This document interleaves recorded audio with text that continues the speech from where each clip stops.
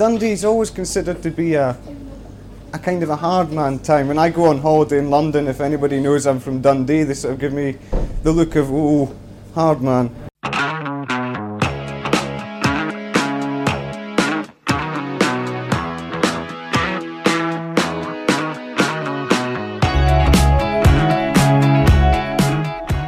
Hello, I'm Sean McDonald, you're listening to Pleathered, and my guest is Greg Fenton. Greg is the General Manager of Dundee Football Club and the CEO of the Dundee Football Club Community Trust. Now, he's played his own key role in the resurgence of Dundee Football Club, and that resurgence has manifested itself in both sport and progression, with the side producing a very impressive and, not to be disrespectful, but generally unexpected showing in this season's Scottish Premiership. In this episode, you'll hear Greg talk me through his varied but valuable experience in education and work, moulding him into what I think is the perfect incumbent for the position that he holds within the club. We take a look at the remarkable golden era for Dundee Football Club in the 1960s, followed by the chaotic excitement and eventual downfall of the early 2000s. And we talk about the phenomenal job done by Dundee boss Tony Docherty in his first season, why referees are a vital component, and you might hear a wee something about an exciting development that will take Dundee well into the next decade on a particularly strong footing. And as always, there's plenty more. So thanks for joining us, and we're delighted to have you with us. Remember to subscribe and be sure to pass this episode on to somebody who you think might enjoy it. Cheers.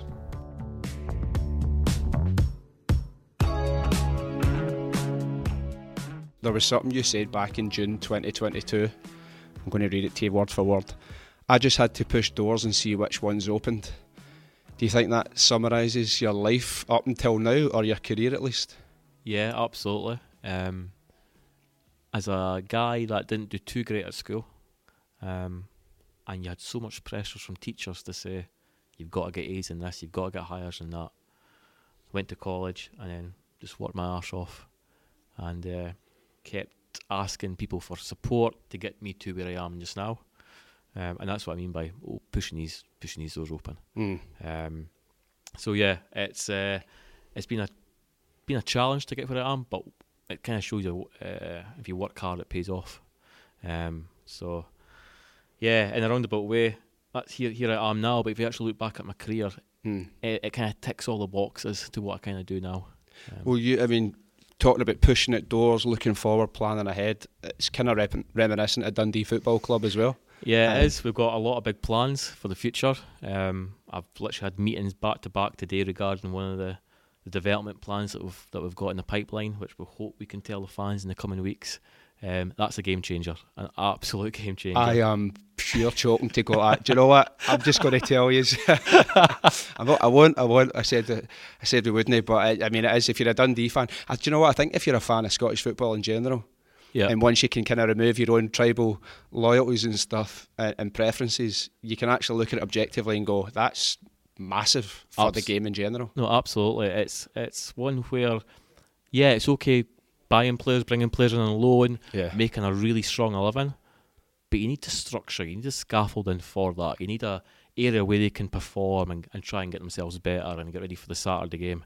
So it's been long in the planning.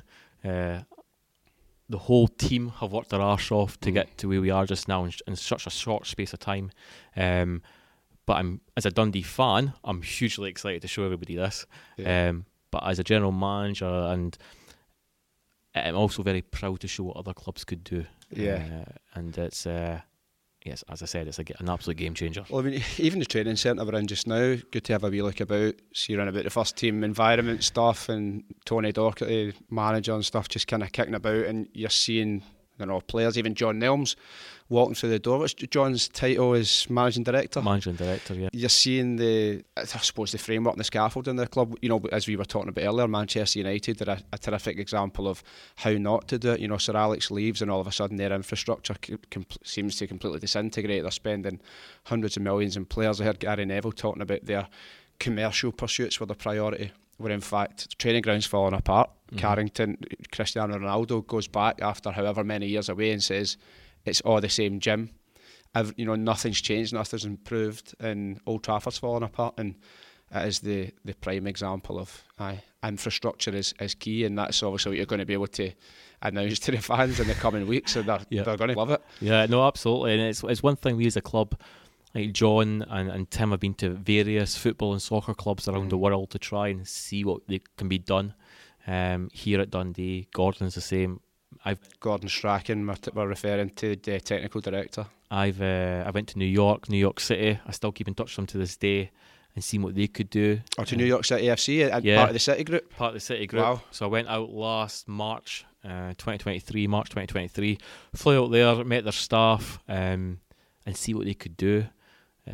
Their land isn't that big for their training ground, so we wanted to see what we could do with that. In a small space, went down to Brentford, Tottenham. So there's all these different clubs that we've went to go and see to try. It's just good practice, really. Yeah. Why reinvent the wheel? Do you need them to carry your bags around? That sounds fucking brilliant. You know what? See for my age, I'm only coming up for 34 in the summer. I think what I've achieved in such a short space of time, it's a part in the bat for me, but it's also the part in the bat for the team that I work with. Absolutely. To get us where we are. I mean, it's a team effort. See, just as I was saying there about infrastructure and not buying players as well, and I use Manchester United as an example of how not to do it, I could actually use Dundee as an example of not how to do it. We'll come to that slightly further down the line because we're going to talk about the madness of the 2000s and some of the signings that were made. But yeah, well, your career and how you've kind of got to here, that is a key point of interest for me. So born and raised in Broughty Ferry. Yep. Now that's where we are right now, is it? It is indeed. So I'm about beautiful part of the world. It is. It really is. It really is. I'm about 5-10 minutes away from here. Right. So it's a nice wee commute in the morning. Stone's throw. Yep. Dundee fan for a kid, season ticket at primary school. Was that kind of passed on to you, or is it an environmental thing? Is it a big family thing for you? It's huge family. Brother, nephews, they all support Dundee. Me and my brother went to every single game as a kid. I remember my first season ticket, 2000. Benetti just got brought in the summer. I was primary 7 at school. Primary 6, primary 7 at school, and the buzz around the playground was immense. All these foreign superstars when I get flown into Dundee. So my family got us my first season ticket, and I was sitting next to Cammy Kerr. Nice. So Cammy was 5 years younger than me, and we sat next to each other. We've always kept in touch since. Obviously, he's now here at the club, so that's really good. I mean, that buzz around the club at that time. And that's what I kind of thought to myself, I'm a Dundee fan. Aye. Seeing the likes of Jamie Langfield in the goal, and then Claudio Caniggia up front. I know. I think Jamie Langfield, I used to be a goalkeeper myself, so it was him, Jamie Langfield, Marco Riccati, Rob Douglas, kind of my legends growing up. I mentioned for a pal of mine, a young Stephen Robb, co-owner of Be Inspired. He was in that squad. Yeah. I believe 99, 2000. Do you know what my first game was? So you remember you used to get those DVDs like Tim Lovejoy's or Nick Hancock's Football and Nightmares, and it was a Jonathan Gould one. It was Celtic 2, Dundee 2. And it was in the latter stages of the John Barnes season, which was 99, 2000, and Kenny Dalglish was caretaker manager at this point.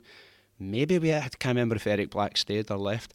Anyway, it's actually was a pretty strong Celtic side as well, on paper. And it was 2 each, and Jonathan Gould, I think he catches the ball and then drops it through his legs, and it made it. And that was my game. But you know, it was my first time in Celtic Park, so I would have been about 8. And it's the colour and the noise and the smell and the people. And I'd never been in a place with that many people before. I was behind the goal when that happened to Gould actually, but I just spent my time watching the away fans, because it was quite hard for me to get my head around why are they so hostile. And I get caught giving them the fingers as well. My Uncle Paul gave into trouble. I saw somebody else doing it, so I was like that.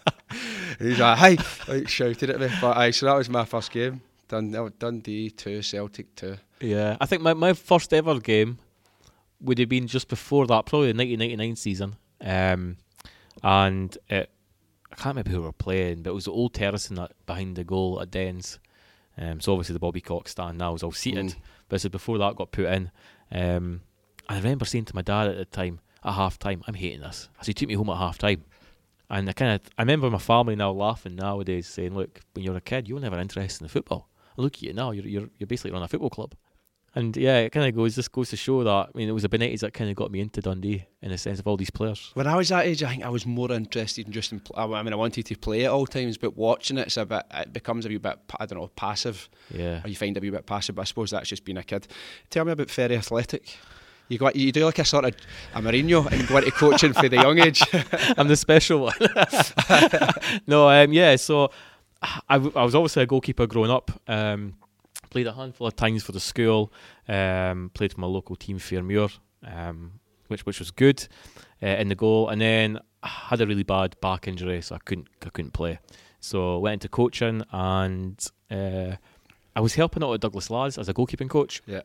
And then the opportunity came up to be manager of Ferry Athletic through my uncle. So I was only like 17 or something at the time. And to be 17-year-old and managing a team, dealing with parents because their son's not being picked for the Sunday game, trying to get training sorted, facilities, league fees, etc. It was an absolute eye-opener for me. So I was Ferry manager for 3 years, and I absolutely loved every minute of it. Would this be when you started your national qualification in sports at DNA College then? Yep, so right up the stairs from here. Aye. All right, in this same... In this exact same building. Wow. The lectures are still the same. I still speak to them to this day. They still come down. We'll have a blether. So yeah, I don't think they would have thought when I was up there at 18ish, 19, that I would have been general manager of Dundee. See, when you're doing that course and you're doing the coaching, but you're manager, you're like that's like an Alex Ferguson type. It's like you're running the entire club. Yeah. Are you doing that and thinking, oh, there's an opportunity for me to go on and be a coach at some level, or are you thinking more of a sort of administrative, really pulling the strings type? No, I was more as a coach going into schools. That's kind of the career I kind of wanted to go into at that point. Going to schools and just teach them sports or football. And the actual being manager of Ferry Athletic helped me get the credits to get onto the course and help modules getting completed and things like that. So yeah, it was really good, but it was a great experience. Oh, so you can get onto a course on the basis of your experience? You can. Ah. If you've got enough experience, let's say, because when you're manager of Ferry Athletic, you'd have to do your SFA licence, your kids' licence, etc. So that can help you get onto courses. I suppose it proves an aptitude as well if you're able to have certain references. Yeah. That was all volunteering. Yeah. So rather than going out clubbing with my pals or, you know what I mean. Aye. I was spending... Fuck, right, so if you're telling me if I didn't go out a Thursday, I could be like running Motherwell right now. But no, it's going to these things you had to put your life, you're kind of growing up on hold. Yeah. To plan for sessions and get the game ready for a Sunday and deal with parents. And Yeah. It was that, I loved it. Yeah. Well, it's an accumulation of experience and skills that are ultimately transferable, isn't it? Yeah. It's not as if it's specific to one thing. Like you're able to deal with people and different personalities, and I suppose even does that help you, or do you see any point where you think that's helped me in dealing with certain people in your team now? Because some people need the arm around the shoulder, others need a boot up the arse. Some people need both at different times. Yeah, I mean, man management back then was different to what it is now. Yeah. And obviously we're dealing with kids at that age, but parents as well, dealing with conflict, dealing with different coaches, refereeing matches. That's a thankless task, isn't it? Oh, massive. Absolutely massive. I did it once and never again. I did. I've refereed once, right, and it was out in Barcelona, and I just get a text. If there's any new listeners here that are Dundee fans or Dundee interested, I lived in Barcelona for years. There's your sort of pretext. So I get a text basically saying, for a guy I played football with, and he's like, we need referees for this kids' football tournament, but it's at the Nou Camp, do you want to do it? And I was like, oh, fucking right, aye, like, definitely. Yeah. It was class, man, get a wee kick about in the Nou Camp. It was a beautiful sunny June day, but I was like so taken. I'm in the centre circle at the Nou Camp, and it's been played across the way because it was 7-a-side. Okay. But whatever's happening, and just for a split second, I've taken my eye off, and I'm like, fucking hell, this is incredible, the backdrop of the blue sky against empty stands, Mesquite Club and all that, and then in this split second where I've looked away, uproar, parents all screaming and going mental, and I turn round and some fucking kids like on a heap and screaming on his leg, and some other kids doing the sort of universal shrug of I never touched him, ref. I'm like, I have no idea what has just happened here. So I've went, well, by the process of elimination, that wee guy must have absolutely took the other one out. So You're doing this all in a split second. It's a split second calculation, so I'm blowing the whistle for a free kick, and then everybody's went insane. And it turns out that the boy that was on the deck holding his knee is the one who smashed the other player, and he's just come off second best, like he's bounced off him. And I honestly thought, oh, these parents were all going to run on and kill me. And then after it, when I was pure shouting at me, and I was like, mate, I fucking, like, look where I am. I was like, I turned away for a second. I was like, I didn't see it. So I was looking up to the stand, and the guys just kind of went, right, fair enough. And that kind of managed to, like... Did that give you, though, like, sympathy for, like, refs now? Yes, it did. Well, okay, yes and no, right? It gives me sympathy for referees because it is a thankless task, and without them, there is no game. Yep. That's a given. However, I was just some wee fanny that got asked, do you want to come and do this at the Nou Camp? I'm not doing the Scottish Cup final or the Scottish Cup semi-final, and that boy, was it Meekings or whatever, for Inverness Cali Thistle, handballs it and Celtic go out under Ronnie Dyler. I think he's probably deserving of some criticism. And I'm all going, oh, it's all right, you were probably just looking up at the stand or the tunnel at Hampden. Yeah. So, I mean, I suppose, broadly speaking, yeah, because you need to be concentrating. I'll tell you a wee secret. When I must be like 16 or 17, I did my refereeing course. Did you? I've never made this public. I did about 5 No games. I know, I did about 5 games. And I remember there's a learning centre in the Overgate Shopping Centre. So 5 o'clock till 7 o'clock every Thursday, I used to go to the learning centre in the Overgate and get taught to be a referee. I was fully qualified back then. Don't know if there's any laps, obviously, for the licence. But did about a handful of games, and I absolutely hated it. It's tough, isn't it? It's a tough pressure. gig. It is. And if you look away for a split second, something could happen. Now, when you're doing these type of games, you haven't got any linesman or any fourth official or anything like that. So the sole pressure on you to make these decisions. So, no, I do have sympathy for them. I really do. I remember in the early incarnations of what is now the overlap with like Gary Neville and Jamie Carragher, but they did a thing where it was Neville and Carragher and maybe I think Roy Keane, where they had to referee. Yeah, I've seen that. Yeah, and there's I mean, we can all put our hands up. There's certain rules I don't know. Yeah, there's rules that loads of or applications of rules that people don't know. Yeah, you're talking like Keane. No, this could open up debate, right? But three of the greatest Premier League players ever, generally speaking, in terms of longevity. No, I agree. Aye.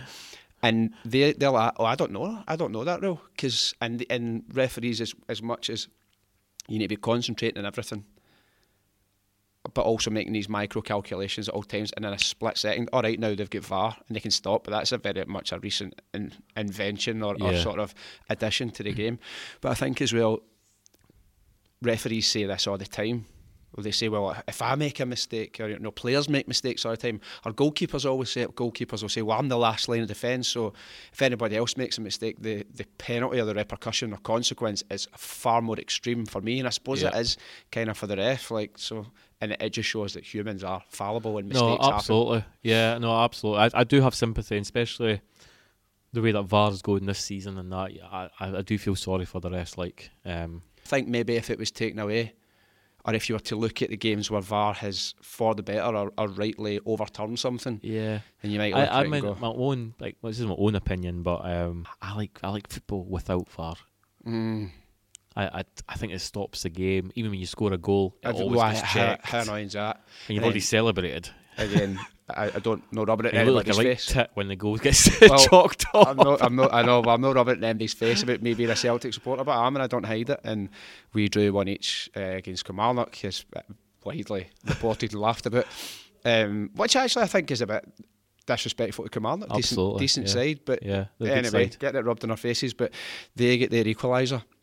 And the guy beside me, he's like, that was a push. And I'm like clutching at straws. And then they did a VAR check, and I was like, we might get a let off you. And then it goes, after about 5 minutes, where it felt like decision, goal, no foul. And you're like, oh, do you know what? I would have rather we never even had that. Then you just give me a bit of hope. But it's here to stay anyway, so I don't think... No, exactly. It's one of these ones I think we need to tweak slightly, and then we'll get it right. Yeah, I suppose it'll get better. Pretty interested in this. You go on to study a HNC in police studies at DNA College. Yeah. What's the story there? So I did that. I kind of thought about joining the police. At that age, I didn't really know what to do. No wonder. You don't know if you need a shite or a haircut. You're like, am I a referee or am I a police? Exactly. No, exactly. It's being so young, and for people to put pressure on you to say what career you're going to go for the rest of your life, and that's the way it kind of gets put to you. Yeah. And I didn't have a clue. It was a height of recession at that point. There wasn't many things going for the economy at that point in terms of jobs. So I thought, look, why don't you just keep learning? So I went to Dundee College again here, and did HNC Police Studies. I gained a lot of skills from psychology, sociology, Scottish law, modules, and all of them. So yeah, it was another one that I've used in the toolkit, so to speak, even in this job. So it wasn't a waste. I gained a lot of modules from it. But police definitely wasn't for me. Neither was the law or anything like that. So, well, I mean, you did go on to study a year of criminology at Abertay, so there must have been some form of interest there. Yeah, no, there was. But after doing 6 months of the course, I thought, this is no for me. Are you just scared everybody thinks you're a grass, and that's why you're pushing back this, because I've got the information in front of me. Exactly. No, I was actually trying to become an informant, like, like a infiltrate the police. I wasn't trying to be honest. Like, I'm not like that. No, it was one of these ones where we see when you watch these CSI documentaries and things like that, you think this is going to be great, but the actual practicalities of it wasn't for me. So I just thought to myself, look, let's just cut. That's 6 months into the learning. I thought to myself, look, let's just stop there and go into something else. Were you interested in the sort of criminal law, criminal justice side? Because I'm absolutely obsessed with all things sort of criminal law. Don't get me wrong, I love these type of programs on TVs and movies, and I absolutely love it. And I thought that was going to be this, but it's nothing like it. Generally, nothing like it. It's I don't know how to describe it. It's just pure shite. You could probably, it wasn't for me. For me. She, Marie Clark, daughter of the legendary Lisbon Lion John Clark. Yeah. Me and Marie have both got a fascination with like criminal cases, and we're actually going to. I think we're going to get a wee soup in a sandwich and go to Glasgow High Court soon. In fact, I've got a message for her. She was at a case recently. Like, I'm when I say I'm absolutely enthralled by it, like it captivates and me. You should, that's one thing. Go to the local courts. Go and sit in a hearing and see it from start to finish. And anybody can do that. Any public can go in. I've done it many times as a student. Way to do it, and it's fascinating. When I can't remember if I've told this story. I think I have. I'm sure I have. But I won't dwell on it for too long, but just in reference to getting into court. So I studied practical journalism for like a year when I was 17. It actually wasn't for me, so the pure irony that I now do what I do. And part of it was you had to study Scots law and the application of that while working in media, plus shorthand, which is now obviously a completely defunct.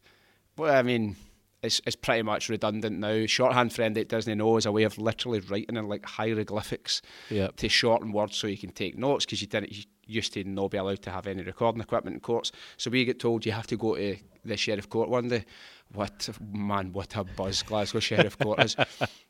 It was unbelievable. It was it's got a lot of comical stuff. There's obviously a lot of serious stuff. But a lot of comical misdemeanours and scrapes and all that. But it was fascinating. But I get flung out because of laughing at it was basically a story about how a woman was up in court for shooting a crossbow through her pal's window because he took her dirt bike without permission and crashed it and broke it, and he put it back trying to hopefully go undetected, but a neighbour saw it, alerted the dirt bike owner, right? And they were reading out, the fucking clerk of the court was like reading out what the woman said when she was arrested, like verbatim. And it was, I'm asking for forgiveness for you, because I know you're not supposed to say these words, but she read out, or the clerk reads out, "Get your fucking poofy horns off me, you stupid looking," and all this, right? And I'm like falling off my chair, like I can't believe that this is all happening, being read out. And the reason I get chucked out is because the police officer was like, "Here, chuck it." And I'm going, "Mate, that's like, what the fuck do you want me to do? That's funny. I can't even no laugh at that." And he's like, "Well, it's a court, so if you can't keep your laughing and stay out." So I was like, oh fuck's sake. And then they said, do you think though, like the process, Scottish process, should be modernised though? That's the feeling I got when I was sitting there. I suppose they have modernised it a bit because now they've got cameras and all that. Yeah, true. I was meaning more like the actual procedures of it all. I don't know how they got a court. What's that all about? Like, yeah. somebody coming in and you have to stand up. I'm not standing up for you. I think for young people to be engaged. You're no Santa Claus. Why am I standing? Why am I being Why am I being deferential to you? It's one of these ones where anytime I've sat in it, I've always kind of thought, to get young people engaged in it, I think it needs to be modernised. Yeah, but you could go right through the whole British. Well, yeah, you can start with the House of Commons from and abolish the House of Lords. That's another one. Looking at if your democratic discussion of the state of the UK political infrastructure and stuff. But no, I know what you mean. In order to make it accessible, it's kind of why it's the whole thing about places like Eton and these private schools in Oxford are designed to look like the House of Commons so that you're not intimidated in any way. And I suppose that the same could apply to like high courts, maybe more so down in England. Yeah. And the high courts up here are pretty, more on the modern side. But do you know why I eventually get flung out of that court? Because Madonna and Guy Ritchie had just divorced. And the guy stood up and he goes, the next case is Guy Ritchie, or the Crown versus Guy Ritchie. And I said, do you think he left the pub and turned up stealing at Madonna's house, shouting through the letterbox?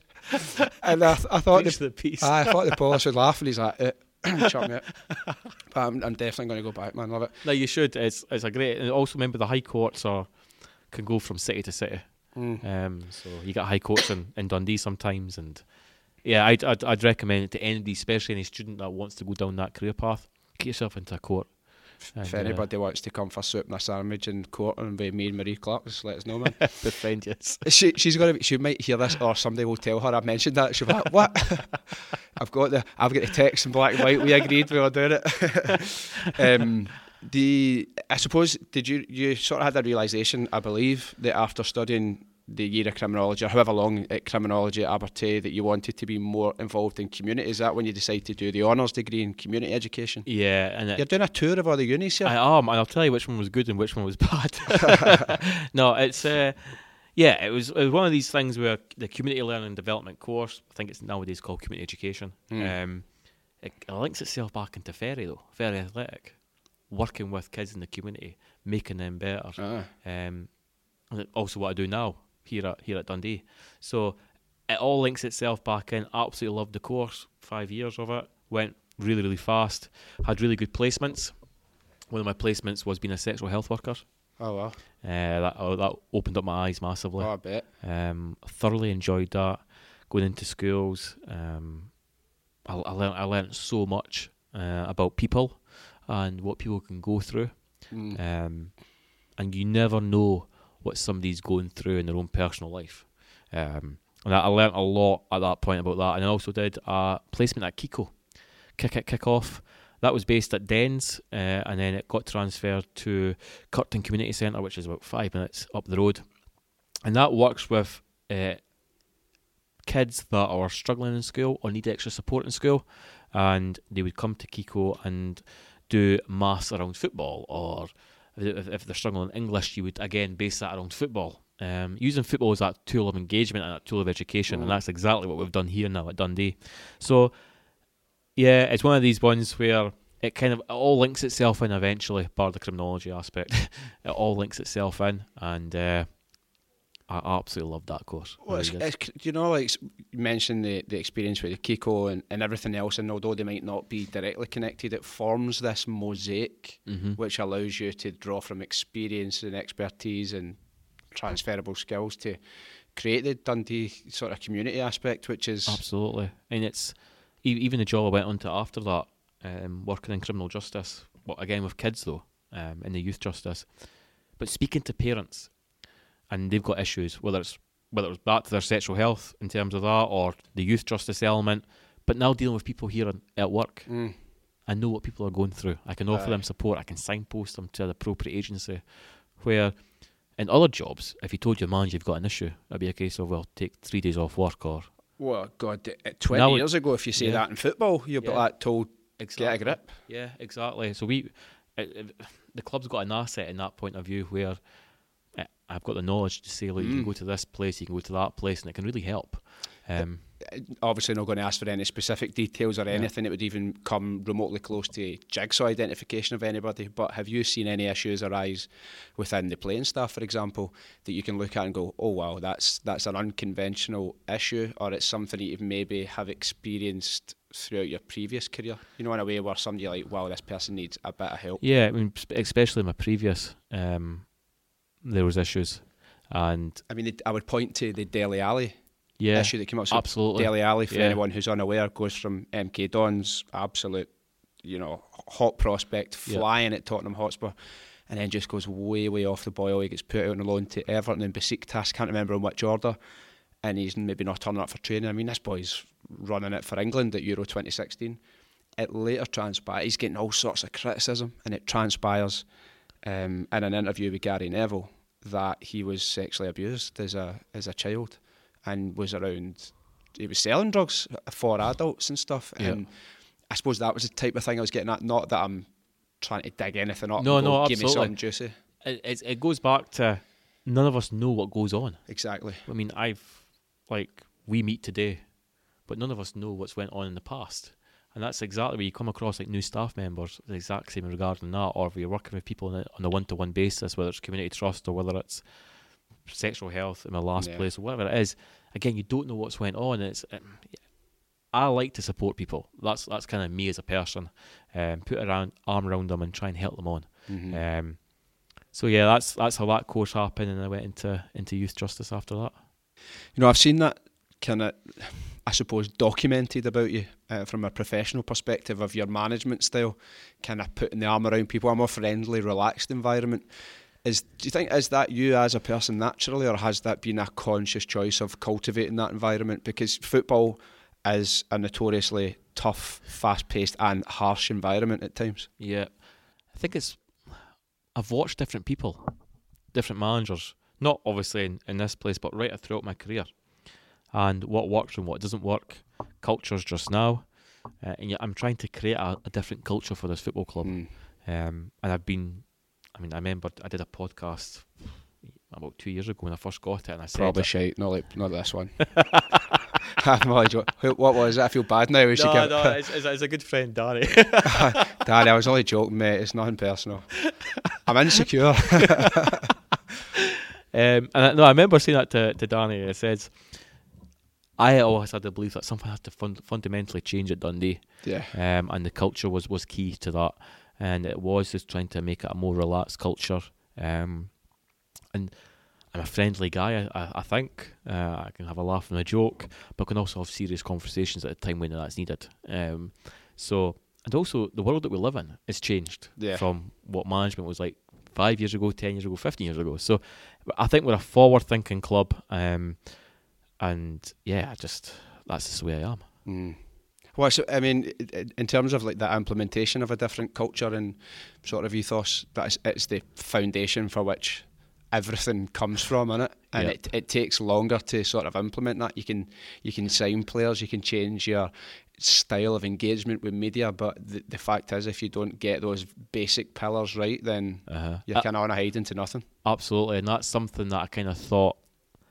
I was naive when I first came in as GM. I thought, look, let's change this, change that, and everything would be fine. We need people to buy into it. Yeah, and that was a challenge. But thankfully, everybody's bought into what I'm trying to do. Yeah. From where the club was to where it is now is night and day. This setting helps, and this setting was crucial to change the culture. But you need to have belief in what you want to do. And if you don't have a belief, then how will anybody else get belief in it? Yeah, it's true. The final, just we nod to some of your work experience because I find it relevant. Senior youth justice worker at Sacro, Scottish Community Justice Organisation. You're leading the youth justice team across Tayside, Perth and Kinross for 5 years. You have got more qualifications than I have got standard grades, right, for like unis, and more sort of job experience than I've had fucking, I don't know, shifts at work.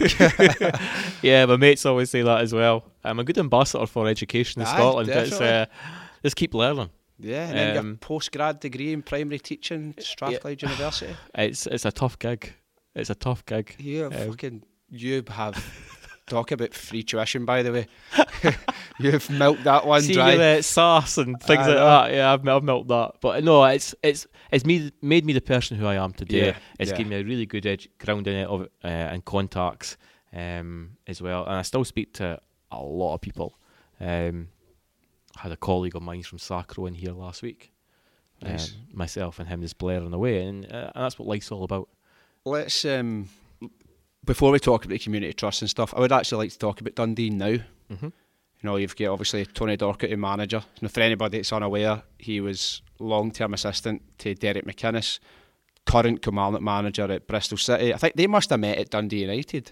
Yeah, I think they did. Tony was that first-team coach. Yeah, that's right. And Derek, I think Dell was the player. Aye, yeah. And Tony must have worked under Ian McCall, Ian McCall at Falkirk, and then he would have took him to Dundee United maybe. Yeah, and then Ian McCall would have left.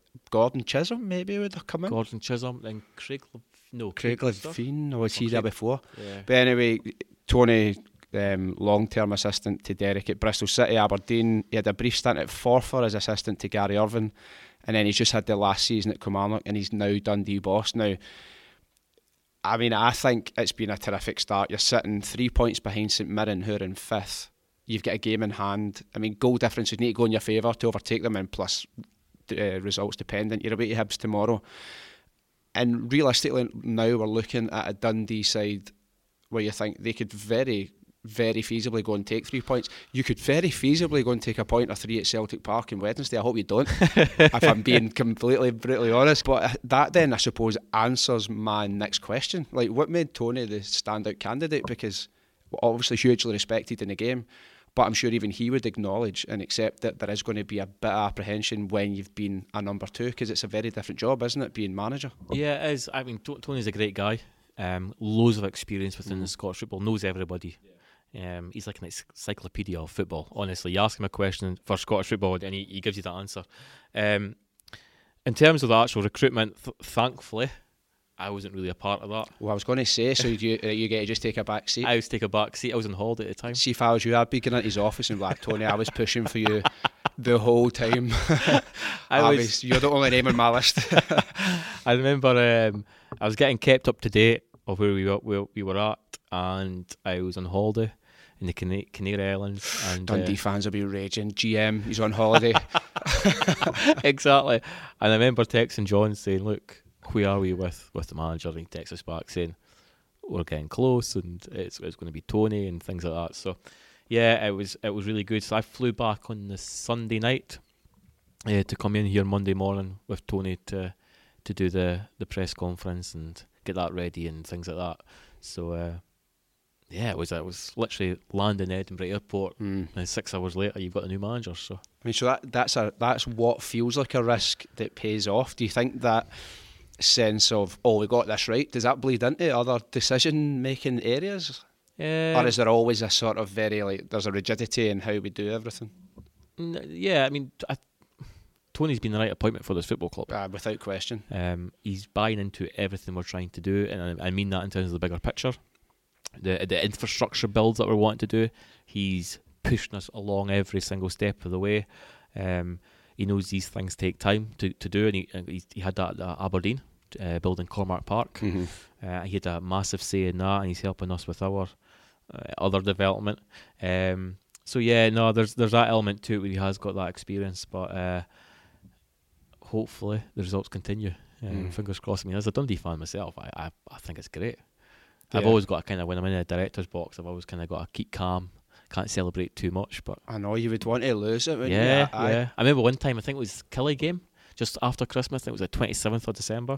That ended up a 1-each draw? 2-2. Oh, was it 2-2? So we scored like. Did McInnes not get sent off? Yeah, no, that was one before that. Right, okay. So this is like the 94th minute or 95th minute, last minute corner for Dundee. Everybody's up. We're getting beat 2-1, and Joe Shaughnessy header goal. Well, I just lost it. I was celebrating like mad. I feel like you can let that go. I mean, oh, absolutely. Like, we're humans. Is it Billy Bowie at Kilmarnock? Yeah. If I'm him, I'm going to go, well, fuck's sake. Like, it's football, innit? He's going to celebrate. We've got a great relationship with Kilmarnock. I know their staff well. I speak to Greg quite a bit. He's their GM at Kilmarnock as well. And yeah, it's understandable. I mean, we're humans, we like football, we're football fans. That's it. You can make the allowance. Like there's overstepping the mark. No, absolutely. It's also, there's a lot on the line. Yeah. I mean, the amount of hours we put in, and this is every club and everybody in every position, the amount of hours you put in to make that football club work and get successful results, it's just that joy. Mm-hmm. So why can't you celebrate? Yeah, nah, too right. We've kind of looked at Dundee now, but I want to look at Dundee then. Now I want to talk about this golden era of the 60s and sort of early 70s. Yep. Now, Bob Shankly was a manager for a long period. His brother, Bill Shankly, Liverpool legend. 1962, Dundee were champions. Now, the following season, they reached the semi-finals of the European Cup, beating Cologne, Sporting Lisbon, Anderlecht, and lose to AC Milan in aggregate in the semi-finals. Dodgy ref. Was it a dodgy ref? It was a dodgy ref. That makes sense. The Italians have got fucking form for that. You kept a clean sheet against Milan in the home leg at Dens Park. Now, can you imagine hearing that sentence, Dundee and AC Milan at Dens Park? I know. It's insane. Dundee back then were a team, a proper football team. I mean, they were the Man Cities, the Man Uniteds back then. I'm sure I've read in the book as well that they actually represented the Queen's Commonwealth in Australia. Wow. They went to South Africa on tour. And that summer when we won the league, we went to Iceland on a pre-season tour. So, and nowadays for pre-season tours, you go to like Marbella, Portugal. I mean, no us. We went to Iceland. I mean, the word ice alone puts you off it. I know. I wonder why. To see it as well, right? You know, the League Cup final, in 1968, so the year after the season after Celtic won the European Cup.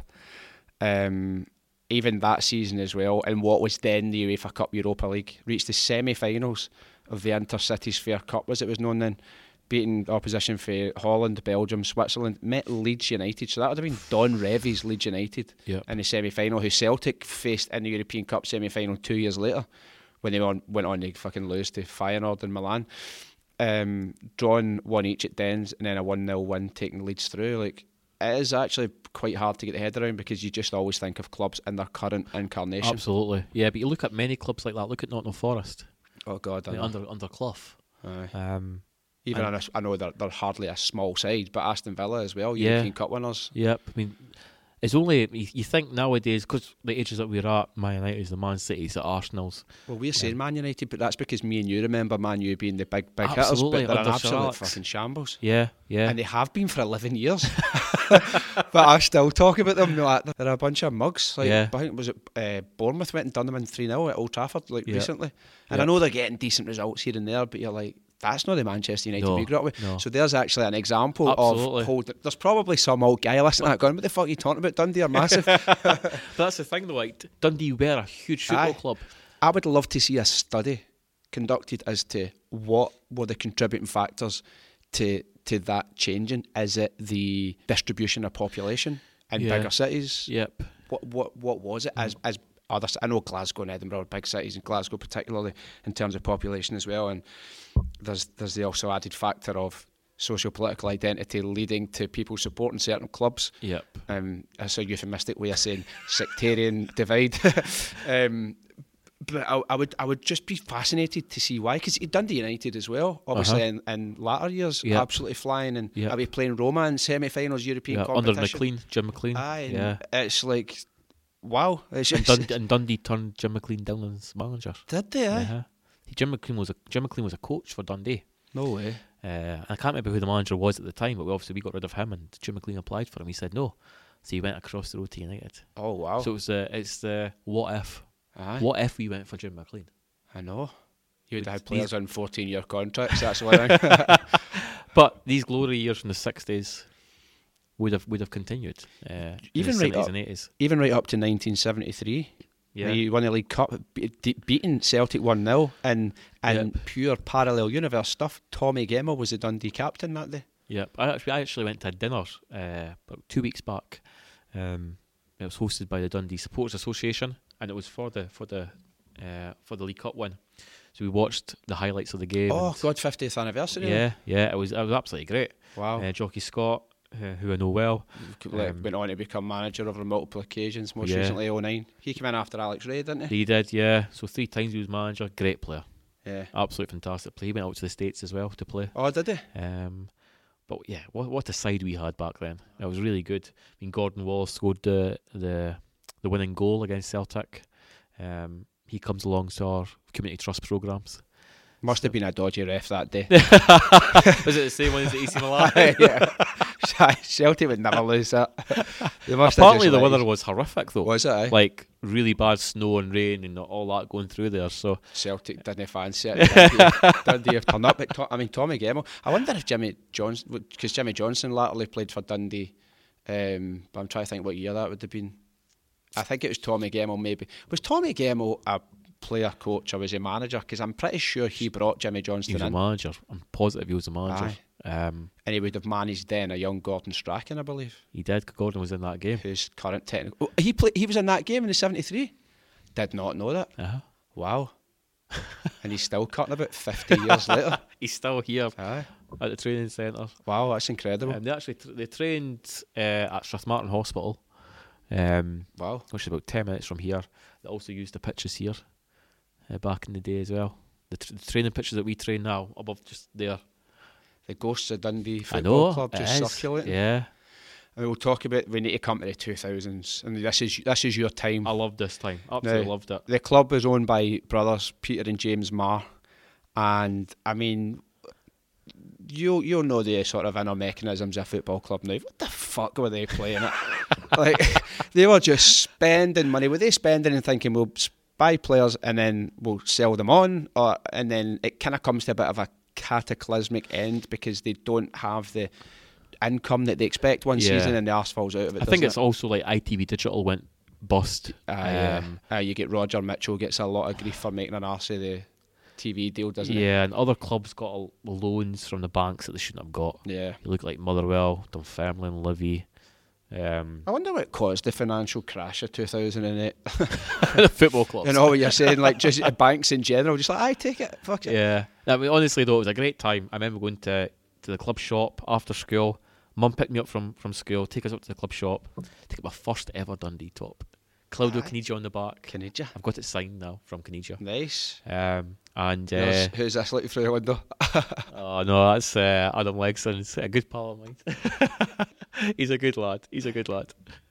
Caniggia, you've got to sign shirt. How did you get him to sign it? I was at an event about 5 years back. He was in Dundee, and he signed it then. That's still so mental that Claudio Caniggia, 3 times World Cup participation for Argentina. We're cutting about in Dundee. Let's look at some of the players right now. I've got all of the obvious ones that I would just like to go over just for the madness of them signing for Dundee. But also there's a couple of other ones that people might not know, but it just kind of gives us a glimpse into where Dundee were operating and shopping. Yep. So you've got Claudio Caniggia, played in 3 World Cups for Argentina, signed from Atalanta. I think it was a free transfer. Now they're currently 4th in Serie A. Right? That's what Dundee do, though. Just go for the big guns. Right, yeah, Ivano Benetti, who was player manager, he won Serie A with Juventus in the late 80s, I believe. So some longevity he had. Also played for Sampdoria and Bologna, amongst others.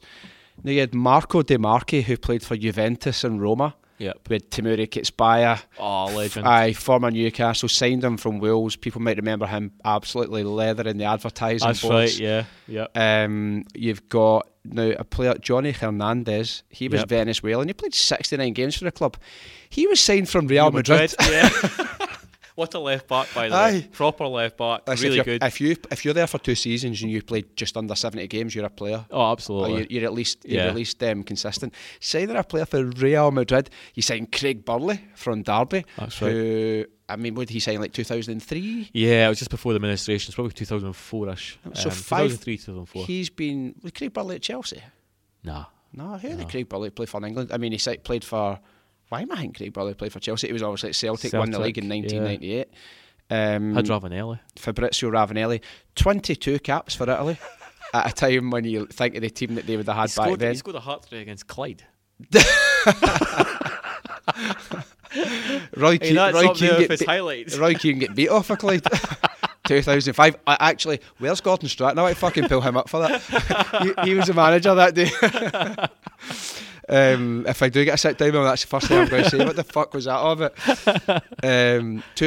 Fabrizio Ravanelli had 22 caps for Italy. Played for Juventus, Marseille, Lazio. He signed for Middlesbrough for £10 million. By the way, see when I hear the name Fabrizio Ravanelli in Middlesbrough, I just picture that BT Cellnet shirt and he's mad silver hair. And you've got Sebastian Neisel, I think he was a German player. Yeah, I still speak to Seb actually. Do you? Yeah, he does German TV now. Does he? Yeah, so he signed. He used to be a striker. He had about 4 years at Chelsea. They got him for Frankfurt. Now at that same time as well, and I'm also annoyed at you for this. You make it to the Scottish Cup final, I think in 2003. I've got a really distinct memory of Lee Wilkie playing in that. Would he have been? In the cup final, he was suspended. Oh, is he? Yeah. Or 2003. He got a booking in the semis. Lorenzo Amoruso scores. I think it might have been a header for a corner. Header, that's right. We hit the post. Barry Smith, who defender, right back, had a beautiful volley, hit the post. Must have been about the first couple of minutes into the game, and where I was sitting, I was in the right behind the goal. I thought I was in. I got so excited. Celtic won 0 that year. And we were in contention for 4 trophies. I can't remember what happened in the Scottish Cup semi. We lose the League Cup final to Rangers. It was bizarrely on Channel 5.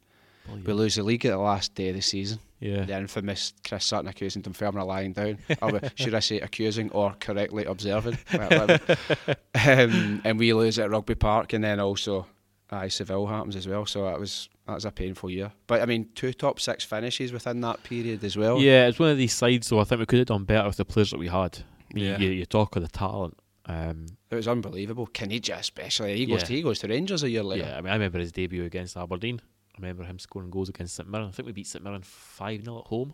You had a young Spaniard who's he's fondly remembered in every corner of this country, Nacho Novo as well. Yeah. I mean, where did you get him from? Did he Wraith Rovers.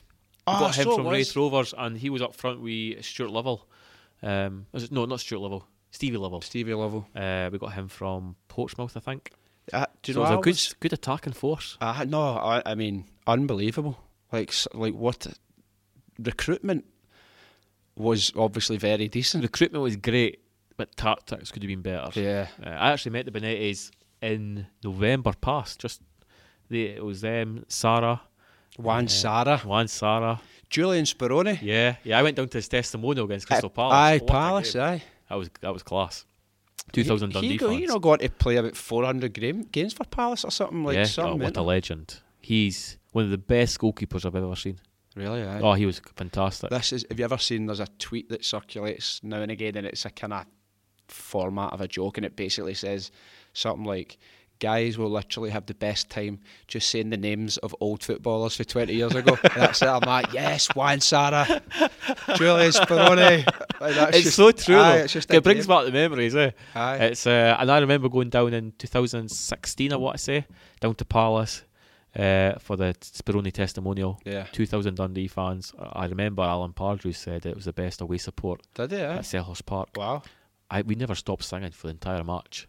Palace fans are really good as well. Oh, they are. They're fanatical. Yeah, it was a great game. Pretty sure I've heard Simon Ferry talking about going to that testimonial. Was it not like the end of the season was That's done? Right. Yeah. They had a drink and Paul Hartley went mental at them. Season's over, mate. Exactly. It's finished. So that was great that time. But even going back to the 2000s, it brings it all back. Sitting there like me and Cammy watching the games and some of the play. But we should have done better. Yeah, you top 2 top 6 we finished? 2 top 6s. Which back then, better. I mean, these are Celtic and Rangers speak for themselves. Livingston, I think, had a phenomenal season or two where I'm pretty sure they actually finished third. They held Celtic and Rangers to 0-0 draws at Almondvale. So this would have been maybe 2002. It's like when Jim Leishman was in charge. Must have been. Yeah, or Davy Hay. It would have been. It was one of them anyway. Yeah. I mean, so it's not as if it was a week, like a week league at that point. Yeah. It wasn't. I think it was a cracking league. It was. You had the 10,000 seater rule though. That was a pain in the arse. Yeah, it was annoying. Because I remember Livy had to do things to their stadium. We had to do things to our stadium. Remember Falkirk had like a mad gazebo? Yeah, that's right. Yeah. Glory days, man. I know. I enjoyed it. Yeah, I really did. It just didn't end too great. No, it did. But not. I mean, it kinda overspent massively. overspend. It comes to head, and you get about, was it 2005, 6, where things really start to go south? Or was it a bit later? Well, 2004 was administration right. number 1, and administration number 2 was 2010. So yeah, I remember both of them. I was at school for the first one. I literally thought that was us. That was us finished as a football club. I thought my Saturdays were ruined, not going to matches anymore. Your life is feasibly. Anybody who's not a football fan, it's not a football fan, it's your club. Yep. You're like, it's your way of life. Nobody's like, yay, football. You're like, it's your club. Yeah. And your club happens to play football. Yeah, exactly. And people say, but how do you get that upset about football? And you're like, I don't, because I don't really give a shit what's happening with other clubs, but what's happening with mine means everything to me. Absolutely. It's your way of life. It's what you've been brought into. I mean, I always class Dundee as an institution, in a sense of like... Oh, undoubtedly. What, 1893 your club was founded? I mean, it has been around for a long, long time. Absolutely, absolutely. And I used to get pelters at school. Oh, your team's shit and things like that. And that really, it got to you. Yeah. So to be in a position now where you can make a change and your team's not shit anymore. What was the sort of demographic when you were growing up? Was there a lot of United fans? Was there a lot of Celtic and Rangers? Mostly United fans. Right, I mean, I live in Broughty Ferry, Moneyfeith End, so mostly United fans. I used to get stick every day, especially during that time. I used to get teachers giving us stick in class. And United were call me blue nose and everything like that. Oh, that was tough. That's so funny. It's so funny how when you take away the sort of religious edge to it, that actually is seen as acceptable. Yeah, I know. That happens in Glasgow. Your riots are kicking off. Yeah, no, exactly. That's one thing here in the East, though. It is banter, if you want to call it that, but when your club's administration, staff are getting like paid off. Well, it's hellish. It's people's lives. Thankfully, though, in 2004, you didn't really have social media. That's one blessing, I suppose. But 2010, you did. Yeah. The beginnings of it, anyway. You go back into administration. Yeah. Now, I mean, what's kind of nuts about that is, so that's 2010, and then it's not until June 2013 that Tim Keyes from Austin, Texas, and his main man John Nelms, who we were chatting to in the reception. Yeah. How do you know how they ended up coming to the club? Because, see, out of pure curiosity, this is a level of detail I go into. I looked at so Tim Keyes owns Keyes Capital. He's the CEO. I think it was founded by his dad. Yeah. And I wanted to find out everything I could. Because I think when I find out every morsel of information, it gives me a better idea of just the entire picture. Yeah. And I've seen outside his office in Austin, and I'm like, what was it about Dundee where you go, I tell you what, we're just going to move all our stuff over there.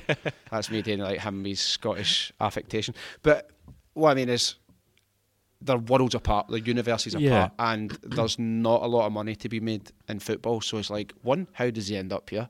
2, why does he stay for 10 years? And 3, why does he keep putting all of his vast sums of his own money in to build this up? A few factors. Fan base. Yeah. We have a large fan base.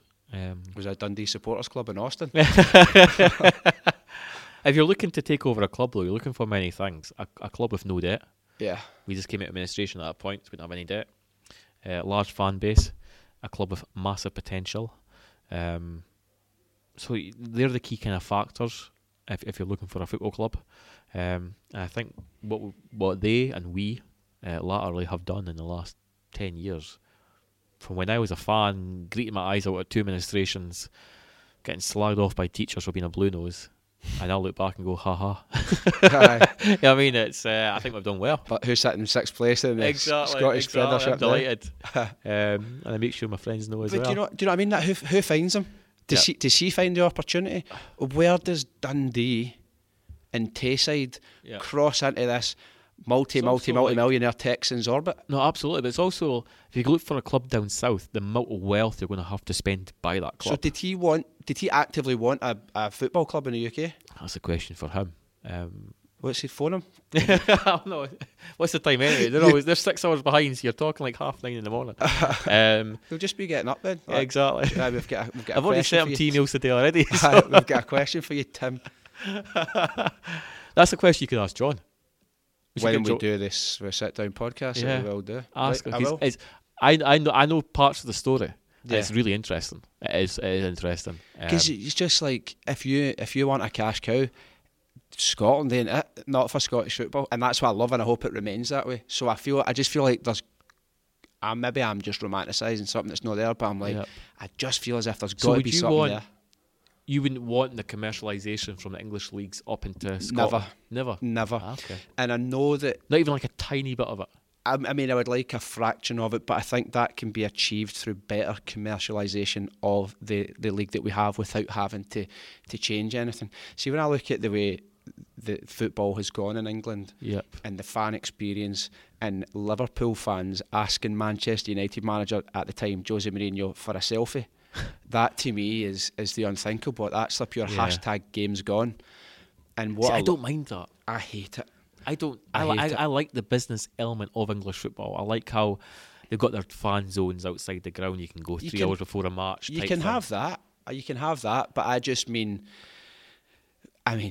Cardiff changing their colour of their strips. And I know we're talking about extremities, but what I love about Scottish football is just the purity of it. And maybe I'm old-fashioned and I'm romanticising something that could be classified as archaic and keeping us in the past. But I mean, in terms of attendances per capita, we're like one of the best attended.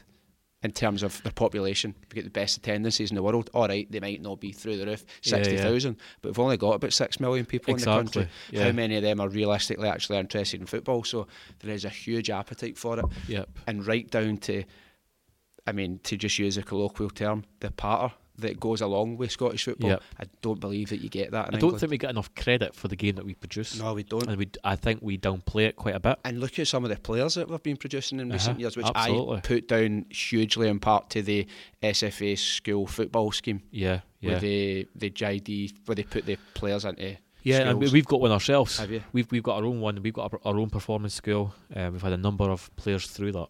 I'm sure we'll go into that later. But no, going back to the commercialisation, it's something that I love MLS football. I think it's good. Now, some people when I say that look at me in a funny way, like MLS, but like I'm doing right now. Really? But like seeing the fan engagement and even the youth programme, unbelievable. See, these are great. Just don't start messing with the game. Or not even the game. Don't start messing with the clubs or identity or the fabric. No, I'm totally with that. I mean, Dundee Football Club is dark blue. Yeah, we're not going to change our colours to yellow. Yeah. That's just not us. Or even like that Hull Tigers pish. Yeah. Hull City Tigers, like, because you're changing kick-off times to suit Asian audiences, and you can do that now and again, or playing Italian Super Cup or Spanish games in Saudi Arabia. So what's your thoughts on the European Super League? How are we defining that like this? So what is this going to be, like a replacement for the Champions League? Yeah, but only selected teams. And they no longer participate in that? No, get it to fuck. Yeah, and I agree. I think Champions League, you're there on merit. Yeah. If we have a great season, for example, and we finish second in the league or first, which would be unbelievable. But I mean, we deservedly should be in the Champions League. Exactly. Why should a team that are just there for default are in there every single year? They could finish 18th in the Premiership. Are England getting 5 teams now, or is it Spain are getting 5 teams, and it's like because of their league coefficient? I'm just their international coefficient rating. I'm not having it. But the Super League thing, and then, or like talk about Celtic and Rangers going to England. No. Because when I look back at the history of my team, or listen, I can even look at the history of Rangers, and we're talking about obviously they've been the 2 big hitters. Those historical ties, which you still talk about to this day, are games that I didn't witness, but I could still tell you what happened. The 1985 Scottish Cup final, the 1988 Scottish Cup final, where Celtic going to do the centenary. The centenary win the league and win the Scottish Cup in the last dying seconds of the game. I wasn't there. That was before I was born, and I know everything about them. And I want that to die and to be a relic of the past. No, I want to still become to Tannadice. I want to still go to Dens. That's Scottish football, when the minute you start messing with that, it's dead. This thing that's been around for all these years is dead. And people might say, you shouldn't stand in the way of progress. Why I say you actually have to preserve things at times as well. No, absolutely. There's certain aspects that we need to protect. Yeah. But I think there's a lot of aspects that in Scottish football we could definitely improve. Well, do you know how I think we could maximise it? We could interrupt the pattern of the Scottish government's repeated, and the police's repeated attack and criminalisation of football fans. And it's something that I know it's difficult for you to speak about because of the position that you're in. Yeah. But I can. And I think it's kind of information that's just objectively there. And the way that football fans they are targeted. And I think Celtic carried out, or they commissioned a study from either Strathclyde Uni or Glasgow Uni to look at what they alone. And you can rest assured, again, for the interest of balance, Rangers, you will have a very similar contribution to the Scottish economy. But what they do bring in terms of tax, in terms of revenue, in terms of eyes on the country, in terms of fans travelling all over, and that goes for every group of fans. Okay, it'll be in different scales, but they're travelling places, they're spending money in fuel and travel, they're going to pubs and restaurants and shops, and they're injecting wealth. And the way in which they're completely demonised, and they are demonised, and anybody who wants to challenge me on that, feel free, because I stand by what I say. From doors getting booted in, or when Celtic's last game of the season in Ange Postecoglou's first year, we get fucking kettled in by the police and everybody started pure panicking because the crowd was bottlenecking for no reason whatsoever. There was no reason. And we were asking, see, when you ask, what was that all about? Fuck off and get in the ground. Sorry, who do you think you're talking to? But then what actually is the rebuttal to some big fat 6'8" Polis who's probably 5 years away for retirement? What do you actually say back to that? And that to me it's symptomatic of a wider problem in the way in which the sport is sort of looked upon, and it's our national sport. It's what most people are interested in. No, absolutely, and obviously I can't speak specifically about that with the Scottish Government, but in terms of like feedback from fans, hearing things like that can help prove the game, but we have to engage a lot more. The Dundee fans not going mental about something just recently in the last couple of weeks? It's something that happened, or was it fans of another club? Could be another one. Maybe, I can't remember what it was. I remember seeing it on Twitter and going and thinking that just happens all the time. Yeah. I think that's something I'm really keen to do, is speak to fans and find out like what's going well and what isn't, anything we can improve. Because at the end of the day, we're trying to make it a family atmosphere. You want kids to and mums and kids to go to games and enjoy the football. See, if I was in the Scottish Government and I had no interest in football as a sport, I would most certainly have interest in the sort of fiscal benefits. And it's like, why are you stifling that? It makes no sense. I mean, the amount of money away fans spend. I know. I mean, you go to local pubs around the stadiums, shops, buses. Yeah, exactly. Local bus companies, trains. You know what I mean? It's unbelievable. Even further down the line as well, like what we were talking about with structure and scaffolding and framework. Scottish teams start, I don't know, let's just say if there's outside investment and even grassroots football, and people might come back and say, well, no, there is, but I don't think there's enough done. And it doesn't always have to just mean pounds and pence either. It means hours and minutes as well, and input. And imagine Dundee do start playing in Europe, or Dundee United or any other club, they start elevating. What that could mean just for the country as a whole. It's something to be really seriously considered. Absolutely, and it also gets kids back involved in football. So wherever you are in whatever part of Scotland, if your local team's doing well, the likelihood is that kids will want to kick a ball. Yeah. And that's where we have to get better in terms of offering facilities to the community. Because facilities are expensive to hire, especially for grassroots teams. It's so expensive. That's a great way for us to kind of move into this, talking about the Dundee FC Community Trust. Now, it was established in November 2017. You joined as a community trust manager. You were appointed CEO just 3 years later in 2022 after joining in 2019. Now, the tagline is deliver change and transform lives. Yeah. How are you setting about doing that? What we do at the Community Trust is unique in the sense that we truly believe in what we do. So we go into schools, and it goes back to what I said about Kiko a couple of minutes back, in regards to using the power of football as that tool of engagement. So when I was at school, I hated maths, absolutely hated it. Why? Because you got a book in front of you and got told to work through that book. Yeah. Well, if somebody actually put footballs in front of me or used the analogy of football to explain math, the likelihood is I would pick up on it. So somebody standing up and being like, now, Dundee have got 28 points, but they go into administration and they're top 12. Well, things like that, though. And it's still maths. Yeah, I was only being partly facetious there as well. I remember when I was supporting a young person, and I used like ticket prices Yeah. And says, look, you paid £30 there for a ticket, but if I take £5 away for that ticket, how much is left? Oh, it's 25 and stuff like that. So again, it's using football as that tool of engagement. Why don't we use something that kids are like and enjoy? Why does everything need to be written in a jotter? And so that aspect, deliver change, transform lives, is to go into schools and really start working with teachers, school pupil support workers. We've got a girls' academy which is doing fantastic. When the new development's up and running, the women's team will be there. What new development might that be? It's too early to comment on that just now, but seriously, and I mentioned grassroots a few moments back. It involves that as well. I mean, it's that the club's now got a massive community presence. We've got a strategy moving forward. I'm extremely privileged to be the CEO of the charity. It's our social responsibility. I believe every club's got that.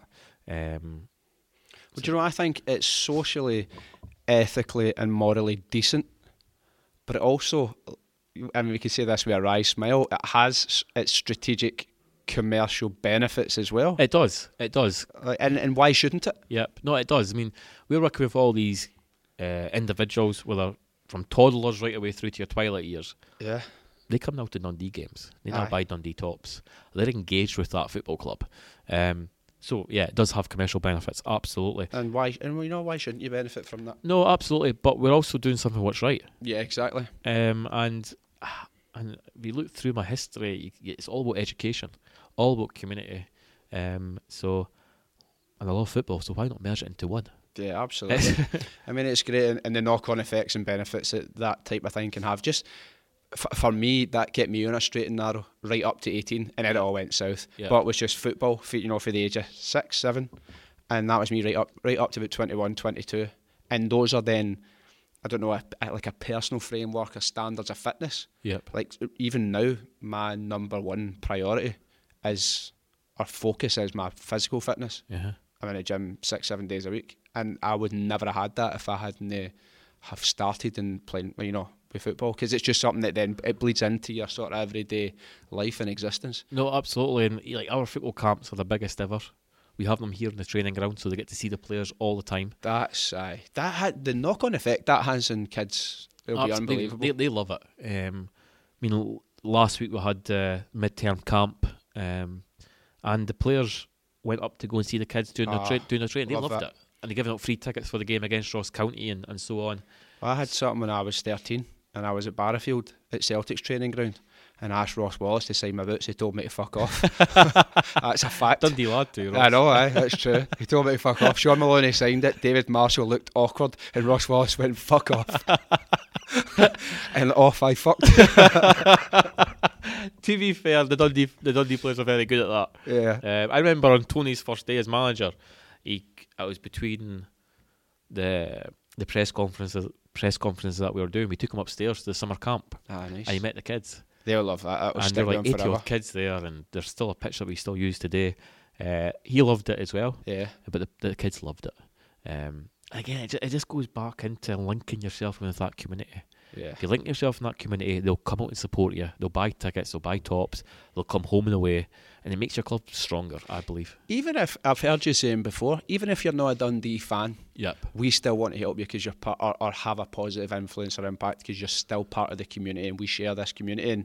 And it will then give them an affinity where they still want you to do well and they still will lend their support. And that support does go two ways, doesn't it? Absolutely. I mean, there's not a lot, but we do have individuals that come here that aren't Dundee fans. Yeah. Some that support United, that support Dundee United.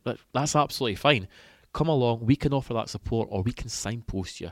Yeah. To any other agency that needs your help. So, yeah, I absolutely love it. Really proud of what the team are doing. And once this facility opens, we can really start to kick on. A facility is opening. Oh, we're getting closer. We're getting somewhere. Maybe you might have the exclusive on Blair soon. You might not. I might never get invited back. I suppose we can't go or speak all this time without touching on the hero that is Gordon Strachan. He was actually the person that essentially brought you in to become the position you're in. Yeah, so Gordon and I have been roughly in the club at the same time. I think he was the July 2019. June 2019, and I was September. And then in late 2021 we spoke about the general manager's role, and then here I am from basically June 2022. So Gordon, I speak to Gordon most weeks. Living my dream. Love Gordon Strachan, man. I get phone calls from him. I ask him questions. I get a lot of advice from him. And a gentleman that I will always be very fond of and appreciative of for the support that I've got from sitting in his office, which is further down this facility, and saying, look, I'm having a hard time doing this or a hard time doing that, or can I get some advice? And he's there. He's there, and that really means a lot, especially at the age that I'm at. Talking about management styles as well, and I asked you this. I said he's very dry and abrasive with media and footballers, and I was saying, is that a persona in order for him to achieve his objectives? And you were saying, yeah, it is. He's actually very warm. I don't think it was ever in doubt, but sometimes you're like, oh, fuck's sake. He's a great guy. He really does, and he knows when to put an arm around you. Yeah. But he also knows when the time is to kind of shout, and obviously he's never done that to me. Yeah, you must be doing a good job then. But no, he's and the whole family's nice as well, and it's an absolute privilege to work alongside him. But we share one thing in common, and that is making sure you get the right people involved, create the right culture, and then you're on to a winner after that. I can't believe he's been here for 5 years. Yeah, I know. He's been instrumental in the youth academy. Yeah. Performance school now we've got at St John's, and we've now turned that into a CIC, community interest company. Oh, right, so nice. It's an idea that we came up with a couple of years back through COVID of how could you protect an academy? Let's say you get new owners coming in, like, I don't know, from Mars or wherever in the world you want them to be from, and let's say their objective is just the first team. So how can you protect the academy? So let's change that into a separate company that has its own directors. You can get funding from elsewhere from that, and it's now a social enterprise. So again, that's this knowledge of funding that we've gained up through the years, and that now protects the academy for years and decades to come. A nice wee combination of strategic planning, knowledge of how to go about these things, and then having a character like Gordon Strachan, because even I suppose in the planning of any community enterprise or anything to do with a football club, it is related to a football club, and you need football expertise, and it's actually absolutely. I don't think people even realise as well the depth of experience and achievement Gordon Strachan has, because everybody looks at it through their own wee prism of where were you familiar with him, but starts at Dundee, gets a move to Aberdeen under Alex Ferguson, wins multiple European trophies, leagues, Scottish Cups, goes to Man U to escape Fergie comes not long after. He must have been like, you are fucking joking. You are joking. I think Fergie sells him to Leeds, he wins the league with Leeds, they beat Man United to the title. Who they were then the foremost team. Did he play at he played at Coventry? He's a manager as well. He managed at Coventry, managed at Southampton, managed at Celtic. Three league titles in a row. Champions League last 16, narrowly going out to the team who went on to win it a year. Oh no, would it have been that season? I get to beat AC Milan beat Liverpool that season in Athens. Kaká scores the only goal in extra time. Scotland manager. You could argue that he laid the foundations for Steve Clarke. And what's everything he's gone on to achieve. And he had his time at Middlesbrough, but I'm sure he probably just want to forget about that. But a real great career. There are legends of the game, and there are legends of the game, and he's up there without a doubt. It's when you want to ask him a stupid question. I've asked many stupid questions, I tell you. At least yours won't be getting published for thousands of people to listen to them. No, honestly, you should try and get Gordon here. I think it would be great for you. I really do. What he's done at Dundee Football Club is massive, and I don't think it's a full appreciation. He's alongside the staff here. We're building a really good, solid football club. I don't think that Tim Keyes and John Nelms would keep him here if he wasn't contributing something significant, because they don't have, to them, I'm sure they've got the utmost respect for them, but in essence, they're just like, you're just a wee ginger guy for Scotland. Like, it got the name Gordon Strachan doesn't mean as much to somebody for Texas. No, and everything that goes with it. So I think it's probably testament to what he has contributed. No, absolutely. I mean, Gordon and John are good friends. They've known each other for many years, even before Gordon getting this role. But I mean, Gordon's done a terrific job here. Really has. I don't know what I expected when I was coming up to the training facility, but it is seriously impressive. Yep. And we've worked hard. When we came in, it was just an empty shell. Yeah. That was just COVID. I think just even the brand, it's Dundee everywhere. Like you're in no doubt as to where you are. Yeah. It's Dundee FC everywhere. Yeah. And that just gives that must create this environment for the players where they're like, I'm in a proper place here. I mean, you got to remember, when we were at Dens, the players just had their dressing room to stay in. So when they got their food, it was sitting in the dressing room. They were there again on a Saturday playing their match. We had to look for a local council park, so we'd go in the minibuses, we'd drive around, figure out which one's got the less dog shit and train there. Well, So nowadays we've got our own pitches, training facility, swimming pool, 3 games halls, 2 gyms. Unbelievable. I played for Dunfermline against Dundee, and we played next to, there's like an airport, there's like a... Oh, at Riverside. Do you know what I mean? Yeah, That was fucking shite. You couldn't even see the lines on the park, and I'm like, what is this? Because one day you'd be playing at Barrowfield or Murray Park. Yep. Or Heriot Watt it was back then for Hearts, and then I remember being like, what is this? At least Dundee United, you played at that Astro across the Canada. That's right, got And then I fucking hated playing Dundee. Yeah. It was just shite, and I felt as if they were used to it. No, and it goes back to what I said at the start. It's building that structure and scaffolding and foundation. Yeah. So we can really kick on. You can buy any player in the world you want, but if you haven't got the right facilities, they will eventually fail. You need the right support around that team, including training ground, and you will make a success of it. Absolutely. And this here at Gardyne has opened us up to working away from a stadium, which is fairly uncommon in Scottish football. Very common down south, but also then knowing that when we eventually leave here, which will happen, then when we go to our new facility, we know exactly what we need in terms of pitches, the building size, that sort of thing. And it is trying to create that sporting centre of excellence, which we want to do. And one of the key fundamentals of Dundee's success is going to be the inclusion of somebody like Laura Costello as well within the community team. Laura, you didn't think I would go all this way and not mention you, did you? She's probably the whole time cursing me because she's not heard her name said yet. For those of you listening who are wondering who the hell that is, Laura is somebody I known for quite a long time. And as I was walking through was that like the office? This operations, and then she appeared in a Dundee trackie, and I was like, whoa, what the fuck? I didn't know you were working here. Yeah. Like, has she been here for a while? She's been here since October. But again, it goes back to what Gordon and I, bringing good people. Yeah. I mean, we've got Dr. Derek McCormack, former Celtic doctor. He's doctor. He's a very good doctor. It's also contacts, so he's got. We've got good people at the football club, and we've also noticed that other individuals from other clubs now are looking at us, going, "Oh, is there any jobs going?" Yeah, I'd like to work there. So, I'm up for being like, who's your mascot? Do you have a Snappy mascot? D. Stampy D. No, Snappy. Oh, Snappy D. Yeah, as in Crocodile Dundee. I thought of that one as well. Right. I like it. Well, I'm willing to go there. I'm willing to do that. We want to do that, aye? Aye. That's fine. Run about the pitch dancing and all that. In front of the Rangers fans. Do you know what? Aye. We've got them in a couple of weeks. Have you? Right, come on, I'll stand in. I can't believe that mascot's gesturing. Like, I'm only joking. If Rangers, good luck to you. Do you know Rangers have got 3 mascots? Have they? Aye. They've got the bear, Proxy Bear. Yeah, he's got a wife and a kid. Wow. I've only just recently learned this. Yeah, but we're thinking of making Snappy D into like little Snappies and things like that. Oh, aye. We've got Hoopy the Huddle Hound, but there's also there's a girl dog.